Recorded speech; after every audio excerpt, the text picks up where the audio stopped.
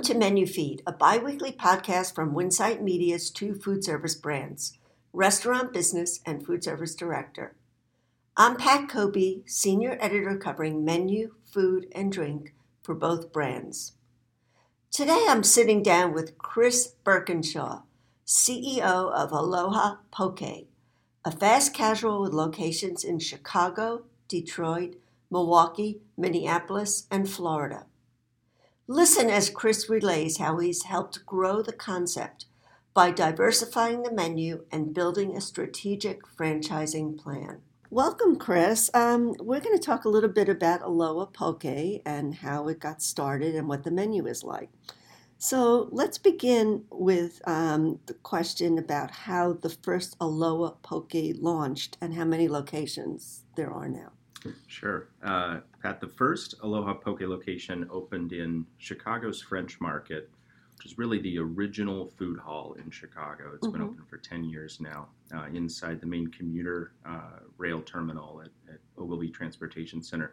And we opened in March of 2016. And the reception was nothing short of unbelievable. It was just really the right confluence of product and place and timing, and people went mad for it. Poke had already become, I think, a little more popular on the coasts and had taken its time to come inward. And the founding team really saw an opportunity to bring that, fresh, fish and ingredients and sushi in a bowl to the people of Chicago right as it started to get warm. Right in the thriving West Loop, and there were lines around the block, and I was one of those people who waited in line, for hours to get my poke every day because there was nothing like it in Chicago at the time. Right. And then the company quickly expanded, opened 2 more locations within the next 6 months, and fast forward 3.5 years later.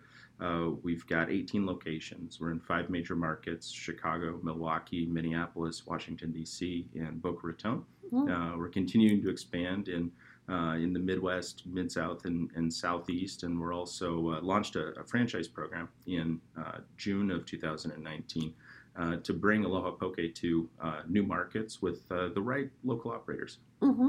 So are some of them freestanding, obviously? They're not all in food halls. Is that correct? Yeah, we've got one of just about everything in our portfolio except an airport yet.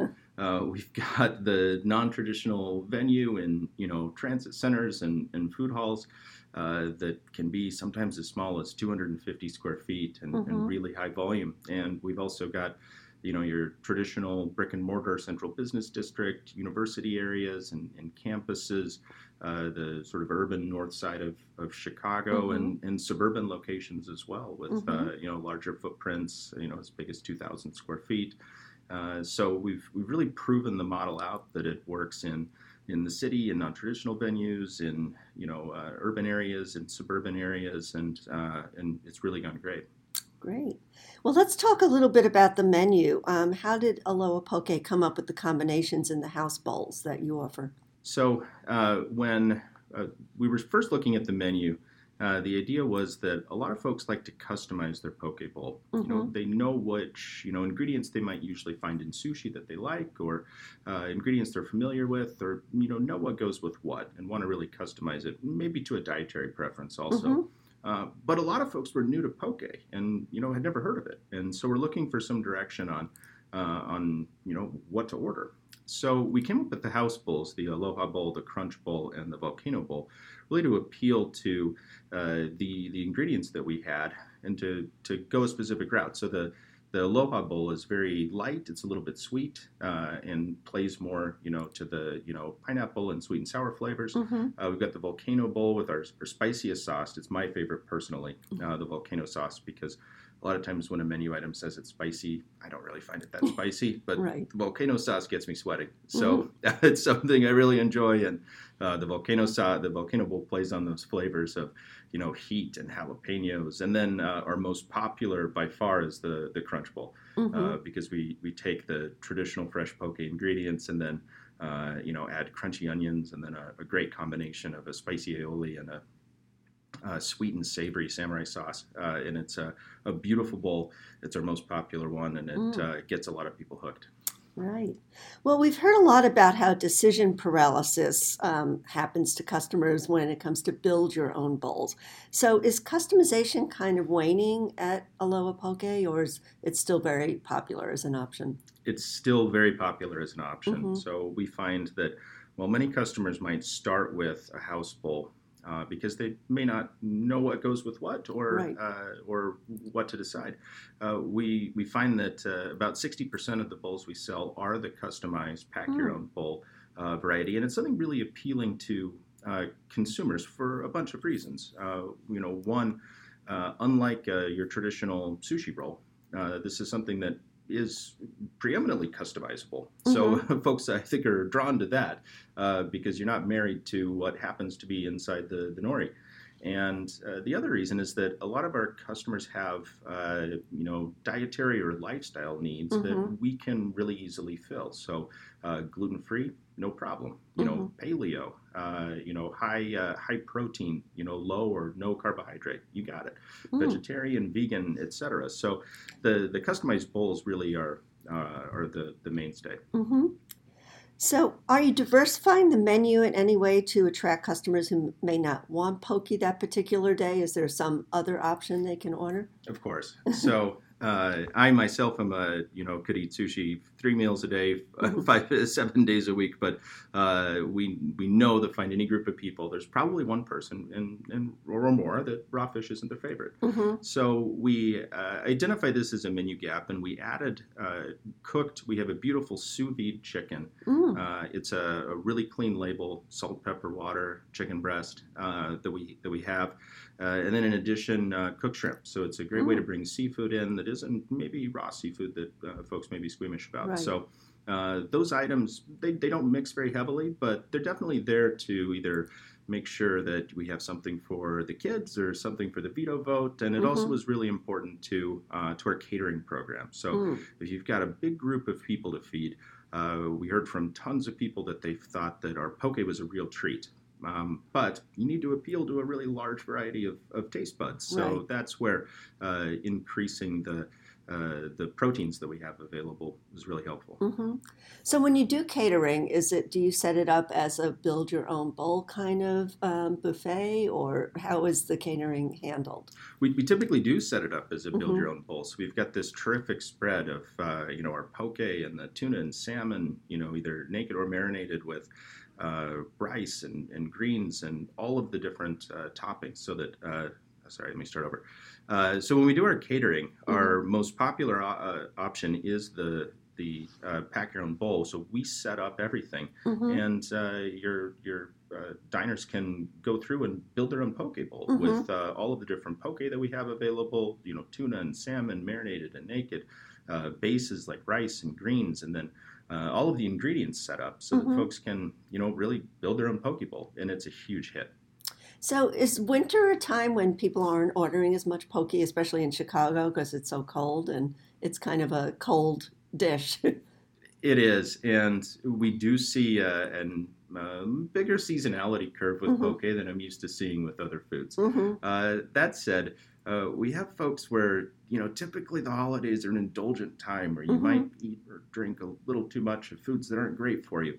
And so, while it may not be as popular around the holidays, come January 1, when folks are looking to make that New Year's resolution and have something to eat that makes you feel good after you've worked out, we see a real surge in volume that helps make it through the winter. Okay, cool. So poke actually originated in Hawaii. When I was in Hawaii maybe 10 years ago, I remember people walking around with cups of poke, and I had never seen it before. But how are you and other fast casual concepts changing that, and how important is authenticity to your concept? So poke in Hawaii is a lot different than every other mainland poke I've tried. And like you have had the poke in Hawaii, which is typically ahi tuna with kukui nuts and some slivered onions and a soy sauce marinade.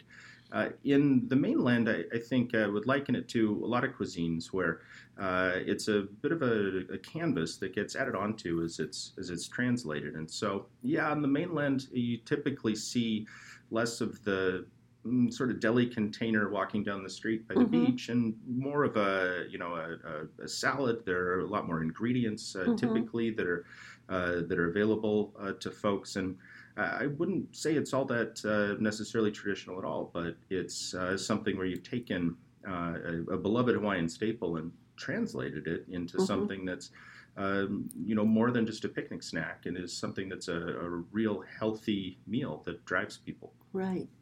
And are you expanding to areas that aren't as like urbane or sophisticated? I mean, Chicago and the coasts, are used to something like poke, but maybe somebody in Omaha, Nebraska would not know what it is. Sure. So are those some of the markets you're looking at, or are you really focusing on markets that are a little more urbane? I think there's opportunity for poke everywhere, Mm-hmm. and there's certainly I think a market gap in secondary cities. Omaha is a great example Mm-hmm. where a lot of things might be faster to come to the big cities, but there's still folks in those markets who don't want to have to go to Minneapolis or Chicago to Mm-hmm. try new and healthy foods that they become aware of. So I'm absolutely open-minded to cities big and small, because I think there are real health and food trends that I'm happy to be on the forefront of Mm-hmm. in a secondary market than be a follower on in a primary market. And is it difficult to get the ingredients there? Like the fish is really fresh, so is that something that's more difficult in secondary cities? So that's one area where we've really got a tremendous advantage. So we've got our supply chain, really buttoned up, so that Mm-hmm. we're able to support markets really throughout the United States. But we're looking for density in the Eastern and Central time zones to Mm-hmm. make the most of it. But we have our supply chain figured out to be able to Cool. accommodate. Well, let's talk a little bit about delivery because that's such a hot topic this year. Have you changed up any of the bowls to make them more delivery friendly? So the best thing is we didn't need to. Mm-hmm. We have with the poke bowl. I think of it as almost the perfect food for the time we live in right now. It's Mm-hmm. portable, it's digital, it's customizable. Poke was the number 2 search item on Grubhub last year, Oh, so right. it remains an extremely popular food for delivery. Luckily, it's a lot easier than packaging hot fries with a cold milkshake or Mm-hmm. any of those concerns. So it's something where we didn't have to do much, and there was already a lot of latent demand and appeal on the delivery front to make this really portable. So you didn't have to add any menu items for delivery. We did not. Cool. And what kind of packaging do you use to assure that the quality and the food safety remain, top priorities? So packaging is tough. So Mm-hmm. obviously, being in the fish business, we have a deep commitment to and reliance on sustainability and keeping plastic out of oceans. Mm-hmm. So there unfortunately are a lot of bad options to choose from in terms of food packaging. So we've gone with a fully recyclable bowl. The bowl and the lid are recyclable because after extensive research working with our suppliers and our supply chain partners, we found that it was the most sustainable option versus, air quotes, biodegradable bowl that can really only be composted in Seattle or San Francisco. Mm. So we've gone that route, and it's worked so far. We're continuing to try to be on the leading edge of innovation and around both sustainability Mm-hmm. and food packaging. So is it tamper proof as well? I know that's important to a lot of customers. Our bowl isn't tamper proof. We've looked at ideas around this. I guess we haven't had an issue with anyone opening up a poke Mm-hmm. bowl and taking a handful out of it. Right.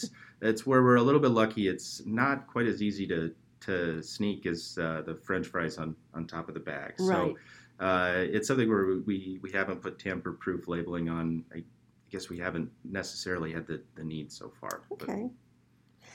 So, is Aloha Poke addressing any of the plant-based eating trends? Are you introducing any like plant-based seafood items, or are you making some of the bowls just veggie forward without any seafood?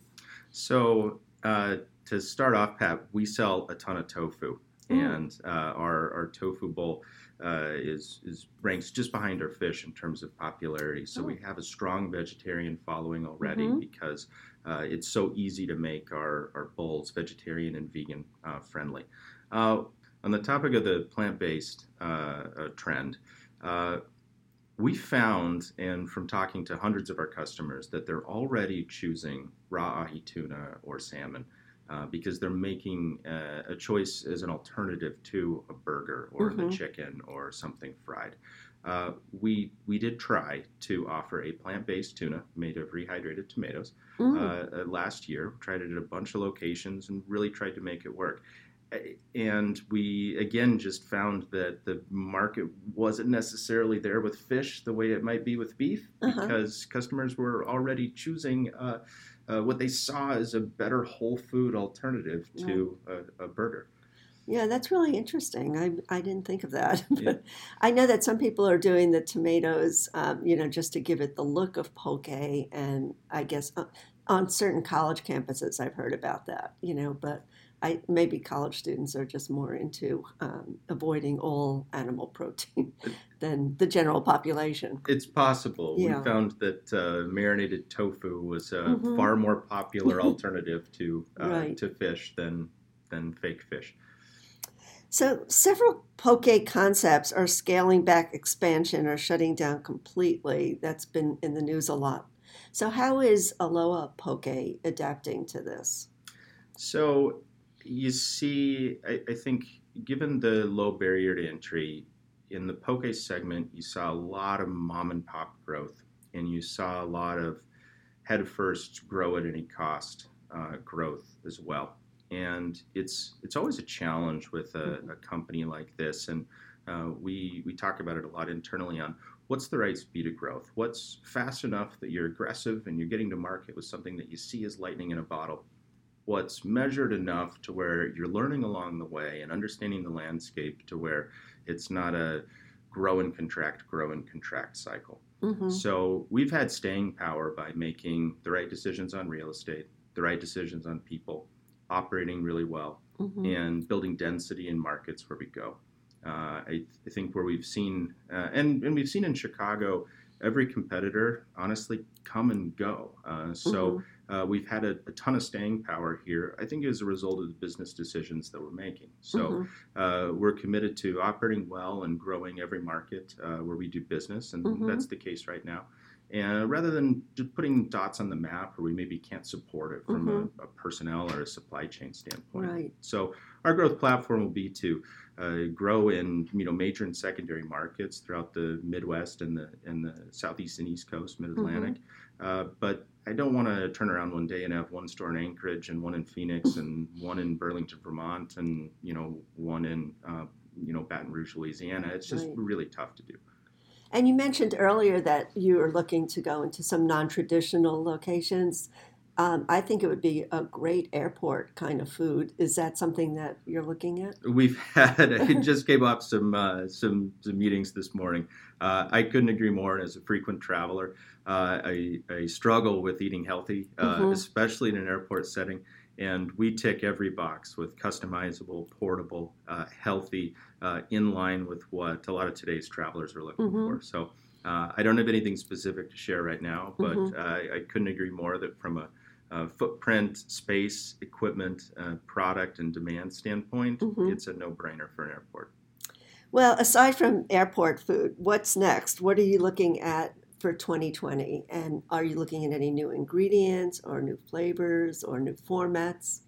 So, one of the things we've done really well is to keep our menu focused. It's really easy with something like this to just keep adding stuff to the menu. And then you turn around one day and there are 120 items on the menu. So we look at, through our test process, things. I really look at two questions with menu.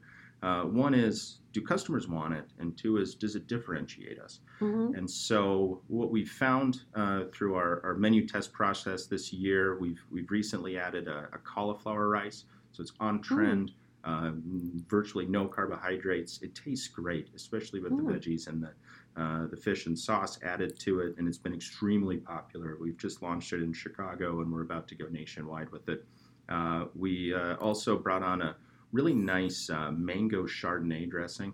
So we found that we had a lot of our sauces were dairy or mayonnaise based, and so they were either a little heavy or didn't appeal to vegans. So it's something where I myself was guilty of eating too much sometimes. I was looking for something lighter, and this mango Chardonnay sauce really struck those notes of sweet and tangy in the right quantities.